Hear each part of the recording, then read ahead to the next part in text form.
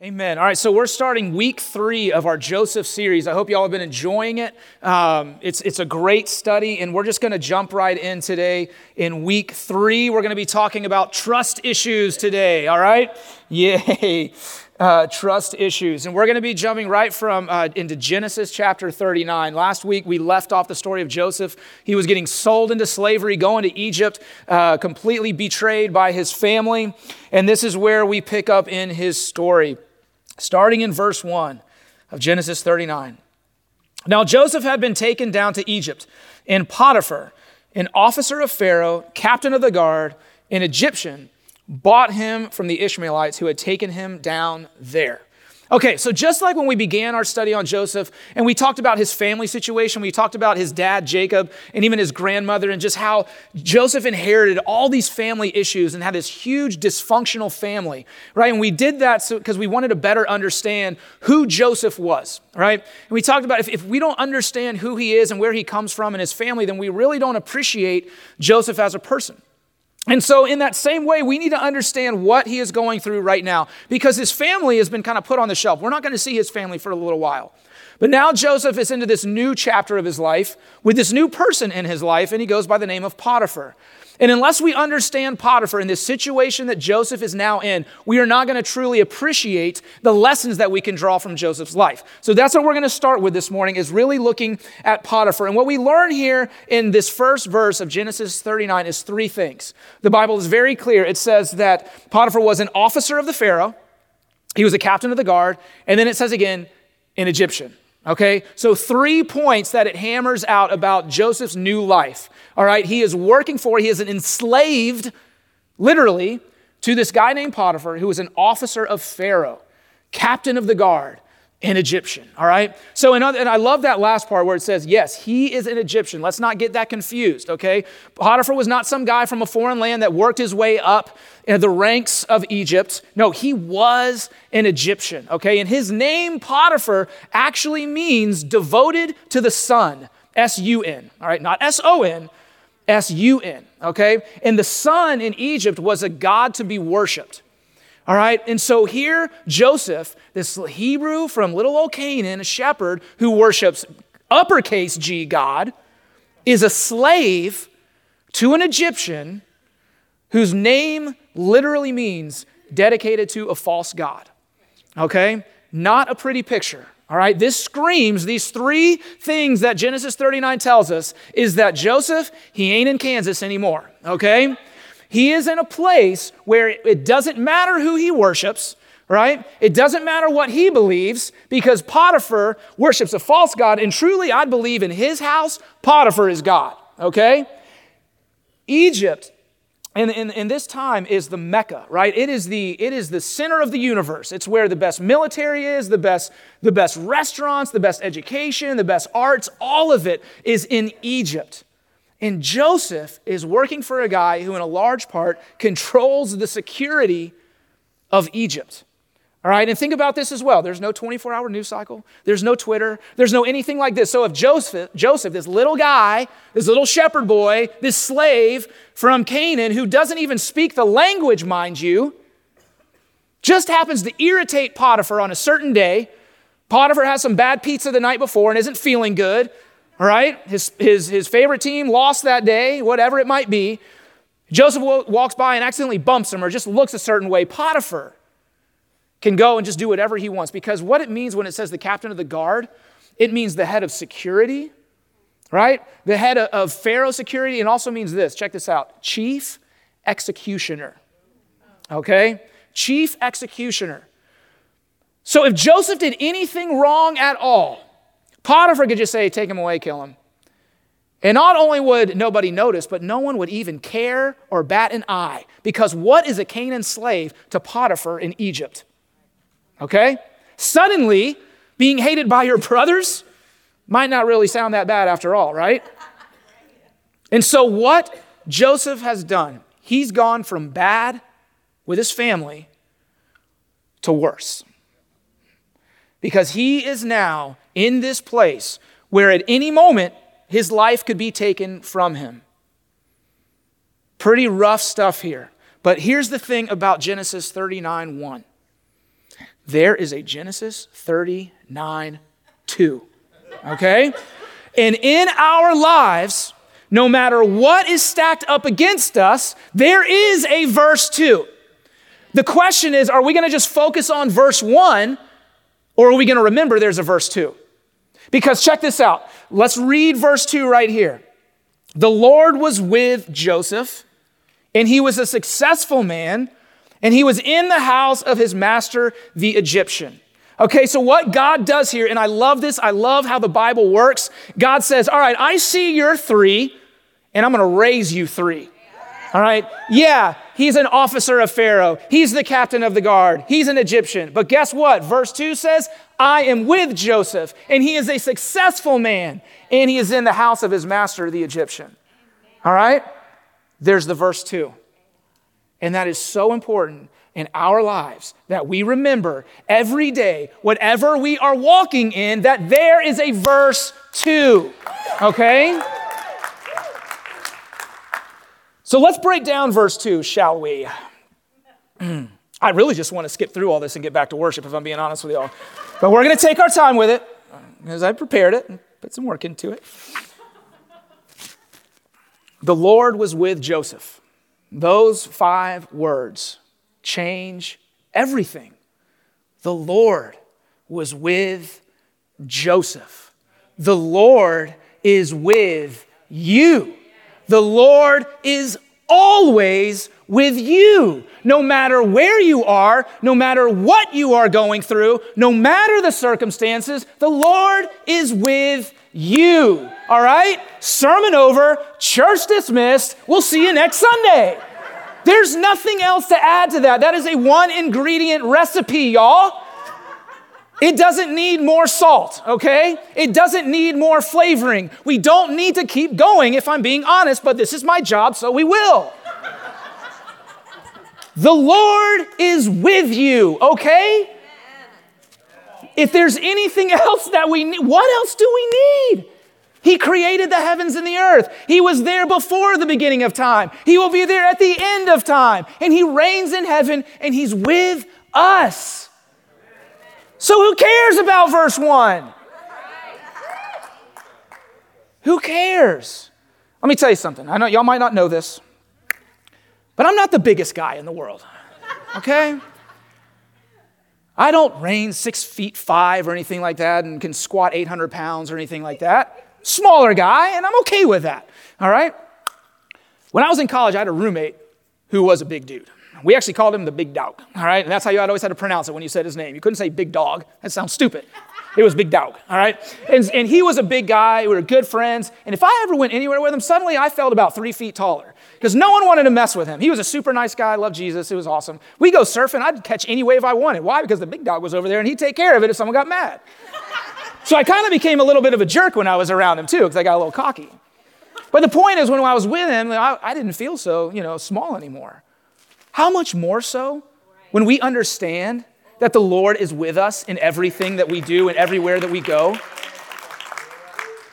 We need to stop being a church that is full of a bunch of chickens, all right? And understand that we're more than conquerors and that those 5 words that applied to Joseph apply to us as well. The world, those outside of the church need us to walk with that truth that the Lord is with us in everything. Because if the world looks at us and sees that we are fearful and that we're afraid of whatever's going on, why in the world would they ever want to come in and join us? But if they see a church who has our head held high and our chest out and not afraid, they're going to say, I want some of that. They might be living in Potiphar's house, but they are successful because the Lord is with them. It was true for Joseph, and it's true for us. The Lord is with us. Isaiah 41 verse 10 says, "Fear not, for I am with you. Be not dismayed, for I am your God. I will strengthen you. Yes, I will help you. I will uphold you with my righteous right hand." All right, listen to this, y'all. Let me make sure I'm not getting ahead of myself here. Yeah, when God says he's with us, he's not a cheerleader on the sideline saying, "You can do it. I believe in you. You can do it, which is great at times. But what God is saying here is like, I'm not just watching you. I'm not a spectator on the sideline cheering you on. I'm in it with you. And I'm going to pick you up and I'm going to be your strength with my righteous right hand. All right?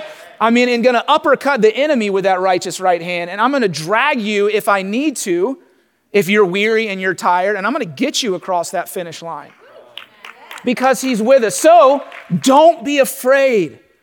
Don't be dismayed. Don't be afraid and don't be dismayed. Joshua 1:9 says the same thing. I have not commanded you. Have I not commanded you? Be strong and of good courage. Do not be afraid nor dismayed. Why? Because the Lord your God is with you wherever you go. Not don't be afraid or dismayed because you go to church all the time or because you've memorized all these verses or because the enemy isn't that big and you can do it on your own. Because I'm with you. Because those 5 words that I said about Joseph are true with you. That is why we're strong and courageous. Not because we had 5 quiet times in a row this week. And look at me. But because the Lord is with us in everything that we do.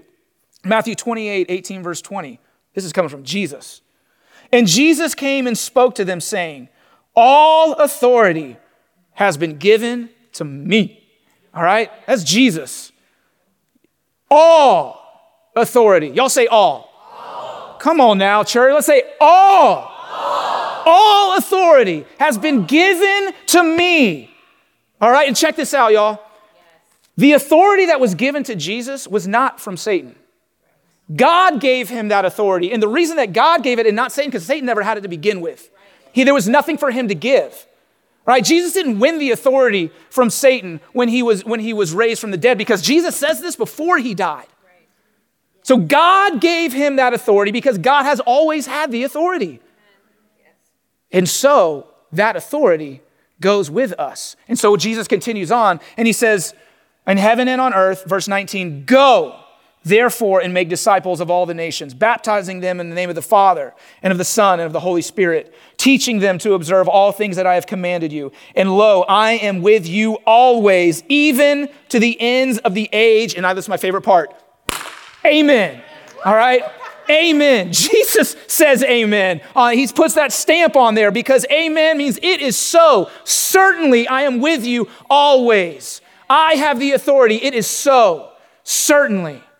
So, go. Do the mission I've called you to do. For Joseph, go and be a slave in this Egyptian's house. Yes. Amen. I have the authority. Don't get it twisted. Don't get it confused. Don't look at your circumstances and think it has the authority when I do. Right. Go. All right, let's keep going. The Lord was with Joseph. The second thing, he was a successful man. Here's what I love about that word man in this right here. It doesn't say that he was a successful slave. All right? Because where God put him didn't rob him of his integrity or his character or who he was. Though his title in Egypt might have said slave, God saw him as a man. And he said he was a successful man. He was a successful man right where he was. And I'll be honest with you all, for a while now, I've been asking myself, what does it mean to be successful as a follower of Jesus? Because I want to be a successful husband. I want to be a successful father. I want to be a successful pastor and preacher. I want this church to be great and to be successful. But what does that mean?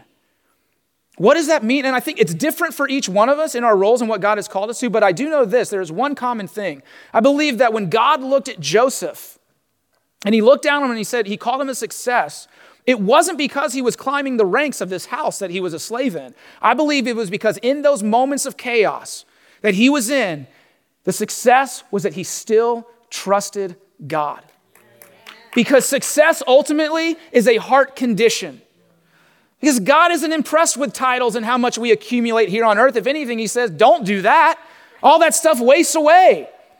But come to me, run to me, trust in me. So whatever success might be for us, and I'm not like downplaying it on earth here, but it begins with trusting him. That is it. And so when God looked down on Joseph and he saw how he was acting and he saw what he was doing, he said, man, That's a successful man right there. And is there anything else that's more rewarding than God looking down on us and being pleased with how we're living our lives? Is there anything that's more successful than that? I don't think so. I really don't. And I want to ask you all a question here. And I want you to write this down. This is not like a little passing note, okay? I want you to really think about this. Maybe even go home today. And I want to ask you, where is your trust in the Lord right now? If you had to put it on a scale between 1 and 10, where would you put how much you are trusting God in whatever you are walking through in life right now? Go home, talk about it with your spouse, talk about it with a friend, call somebody up and have this discussion and look yourself in the mirror and really ask yourself, am I trusting the Lord right now? Because you can't have godly success if you're not trusting God. It doesn't work that way. It doesn't work that way. And I believe that's what God is calling us back to every single day, is that first love. Trust me, trust me. You can't do it in your own power. It's not up to you. Trust me, and then I will handle whatever road I've called you on, and I will define what success is to you, whether it's this, that, and the other. But we have to trust in Him first. A lot of times we trust the severity of the situation more than the sovereignty of God. And we look around at what we're walking through and man, this is really bad. And so I'm going to trust that this bad thing that I'm walking through is going to actually destroy me and be the end of me, rather than trusting that God is greater and His authority is greater than what I'm walking through, and so I'm going to trust in that. Instead, we get so consumed with the situation around us. And we actually trust, think about this, and believe that because it's so severe and so hard that it's going to be the end of us. That's what we trust. That's what we put our hope in and our belief in, that it's just too much. It's just too much. Joseph had every opportunity. Look, we haven't even discussed in these 3 weeks that Joseph's mom was dead. All right? He had every opportunity. A dysfunctional dad, brothers that hated him, sold him into slavery, goes to a foreign land where they don't worship God, don't speak His language. He's a slave to a guy that could behead him at any moment. All right? Seriously. Separated from anybody he knows. And he could have trusted that the severity of the situation was just too much. But instead, he trusted in the Lord. And because of that, he was a successful man, and God said it so. So I want y'all, really, listen, the word trust in that verse, this is so amazing. It means to lie helpless, face down. It pictures a servant waiting for the master's command in readiness to obey, or a defeated soldier yielding himself to the conquering general. When we're talking, did I even read it? I don't think I read it. It's Proverbs 3:5. Trust in the Lord with all your heart and lean not on your own understanding. That's where that word trust we're talking about here. I mean, lay face, just here. It reminds me of? It reminds me of the story of Job, when Job loses everything, like his family, all his possessions. And it says that Job laid face down, prostrate before the Lord, worshiping God. That is trust. And when the Bible says, trust in the Lord with all of your heart, it's not saying, all right, God, I'm going to trust you with this, but I'm going to hold on to this. All right, I'm going to trust you with maybe my marriage, but with my finances, sorry, that's me. Okay? Or I'm going to trust you here, but not over there. It says, I'm going to lay my life out before you, face down on the ground, and trust you with everything. And I'm going to lean not on my own understanding. Because the second that we do that, we stop trusting Him. We can't have both. It doesn't work that way. And what God is after is for His people to just say, here I am. Here I am. I trust you because I believe that your word is true, that you are with me, and that is all I need. Even if it doesn't make any sense, you are with me, and that's all I need. So God, forgive me if I haven't been trusting you. I will start now. And when the next attack comes, I'll trust you then. And when the next challenge comes, I'll trust you then. And I'm not going to trust you with a little bit. I'm going to trust you with every little thing and every big thing that I have. All right, for the third thing. He was in the house of his master, the Egyptian.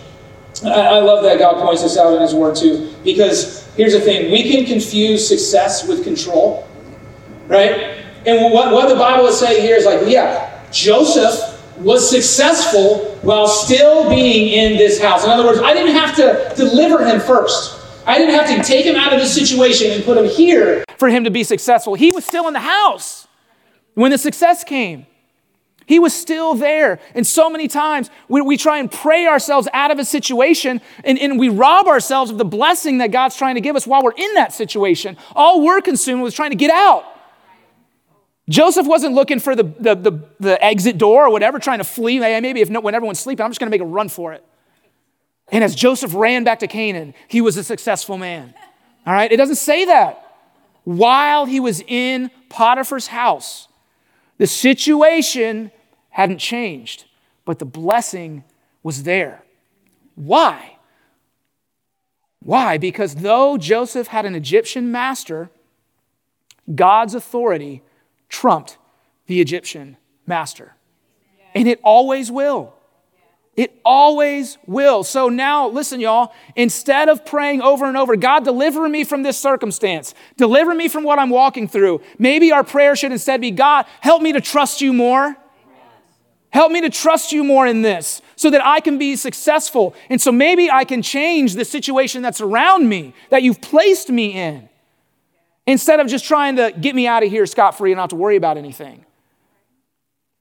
Because I believe that God wants us to trust him more, way more than he wants us to be rid of the situation we're in. Because listen, he's not moved by it. He's not moved by those situations. He wants our heart. And I don't know if y'all know this about yourselves, but with me, like when he delivers me out of a hard situation, it's like, okay, cool, thanks God, high five, appreciate it. When I'm in the hard thing, it's, knees on the ground, desperate for the Lord. Here's my heart, here's everything. Oh God, oh. Oh, I'm out, cool, thanks, appreciate it. All right, where do y'all want to go to lunch? You know what I'm saying? But he wants our heart. And unfortunately for us, a lot of times that means staying in Potiphar's house longer than we want. But he's after us. He wants to do a work in us. I don't think it's coincidence that God put him in the house of such a powerful man in Egypt because he knew the position that was waiting for Joseph. He was teaching him how to serve under authority while still serving God. Sorry, spoiler alert. My favorite two verses in all of the Bible, Isaiah 55, 8 and 9.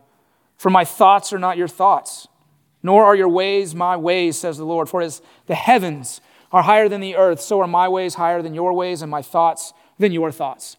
You know why I love those two verses? It's really not because it talks about how amazing God is, but it reminds me how little I am. It shrinks me back down to the size that I need to remember that I am. All right, not in a condemning way, not so that I hate myself, but it's, oh, right, God, I'm just James. You're God, right? So I need to stop trying to figure this out and thinking that my thoughts are your thoughts, and that when I have a dream that you put in my heart, that I can figure it out. And instead, I'm just going to trust in you and let go of those things because your ways are higher than my ways. Thank you, Jesus. Because if God's ways were my ways, we all be in a heap of trouble. His ways are higher, y'all. His thoughts are higher than ours. We can't reach them. So instead of trying to understand it, let's just trust him instead and be free of that burden of trying to figure it out ourselves. And I believe if there was anything that Joseph was successful about, it was that he had a dream, he held on to it, and he never once tried to grab control of it and say, this is how it's going to be accomplished. Instead, he just jumped in the river and let the current take him where he was going to go, trusting that God was directing the river that would then fulfill the dream that God gave him in the first place. Yes. Does that make sense? Yes. Thanks, brother. We're going to have the band come back up. And we're going to close in worship this morning. But here's the amazing thing about the situation that Joseph was in that came from him trusting the Lord. Because there's also a verse 3. There was the verse 1, there's the verse 2, and here's the fruit of verse 2. And it's in verse 3. And his master saw that the Lord was with him, and that the Lord made all he did to prosper in his hand. So here's this guy whose name means devoted to the S-U-N, and he sees a guy who's devoted to the S-O-N. And it changed everything. And you know, when I think about this verse where it says Potiphar saw, you know, was just the presence of God so thick on Joseph that Potiphar saw it? Very possibly. But I also think, as we study Joseph and we learn about him, I think Joseph, in the midst of living in that house, was talking about God all the time. And he was saying, you know, like, wow, you know, because in these houses, you know, Joseph was a shepherd, so he probably started out in the fields tending Potiphar's flocks, and he did awesome there. And so the boss out there said, hey, you got to check out this guy, Joseph. He's pretty good, and he gets elevated. Well, how did you learn that? Where did you grow up? Well, God told me. God did this. God was the one that directed me. God. And all of a sudden, here's Potiphar, and he sees it on him. Think about what that means in Egypt for an officer of Pharaoh, captain of the guard, an Egyptian, to recognize God in his own house. Now, the circumstance was changing. Now, things were changing. All because Joseph understood that the Lord was with him and he trusted God. That's what it boils down to. Why don't y'all stand up?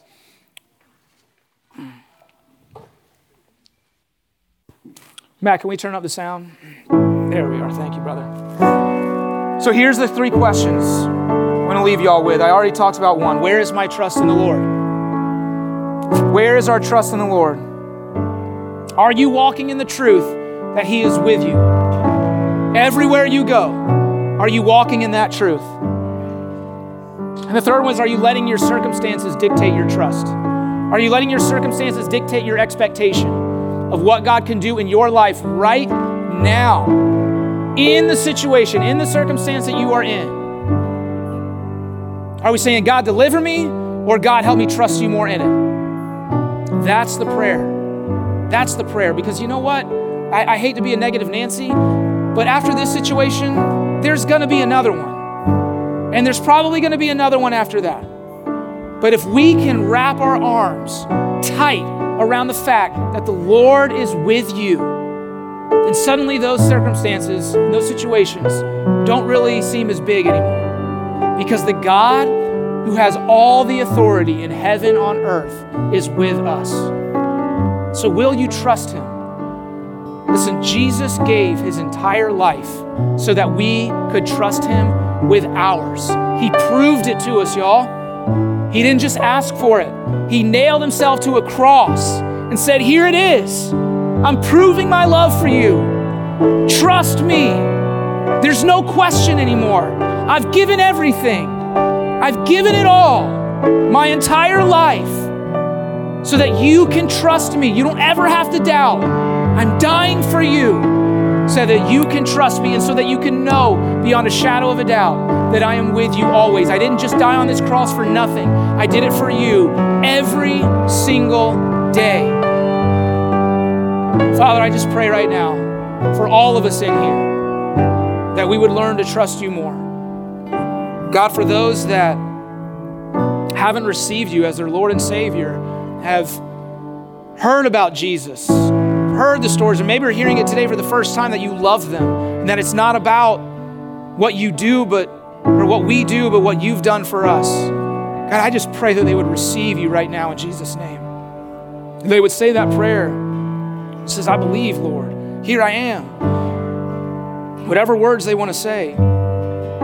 That all of us in here, those that might be receiving you for the first time and those that have walked with you forever, Lord, that we would just learn to reset our trust in you right now in this moment, God. And Lord, I just pray that you would forgive us. We repent. We repent of taking these burdens, taking these challenges, these circumstances all on our own and trying to figure it out ourselves, or maybe being intimidated or scared by our circumstances and forgetting, Lord, that you are with us and that you have all authority. Fix our hearts, Lord, to trust in you more. Fix our hearts, God, to lay face down, giving you everything, not just a little bit of who we are, but all of it, so that those around us will see you on us and they will be changed as well. Thank you, Jesus. We love you, God. We love you. Let's worship.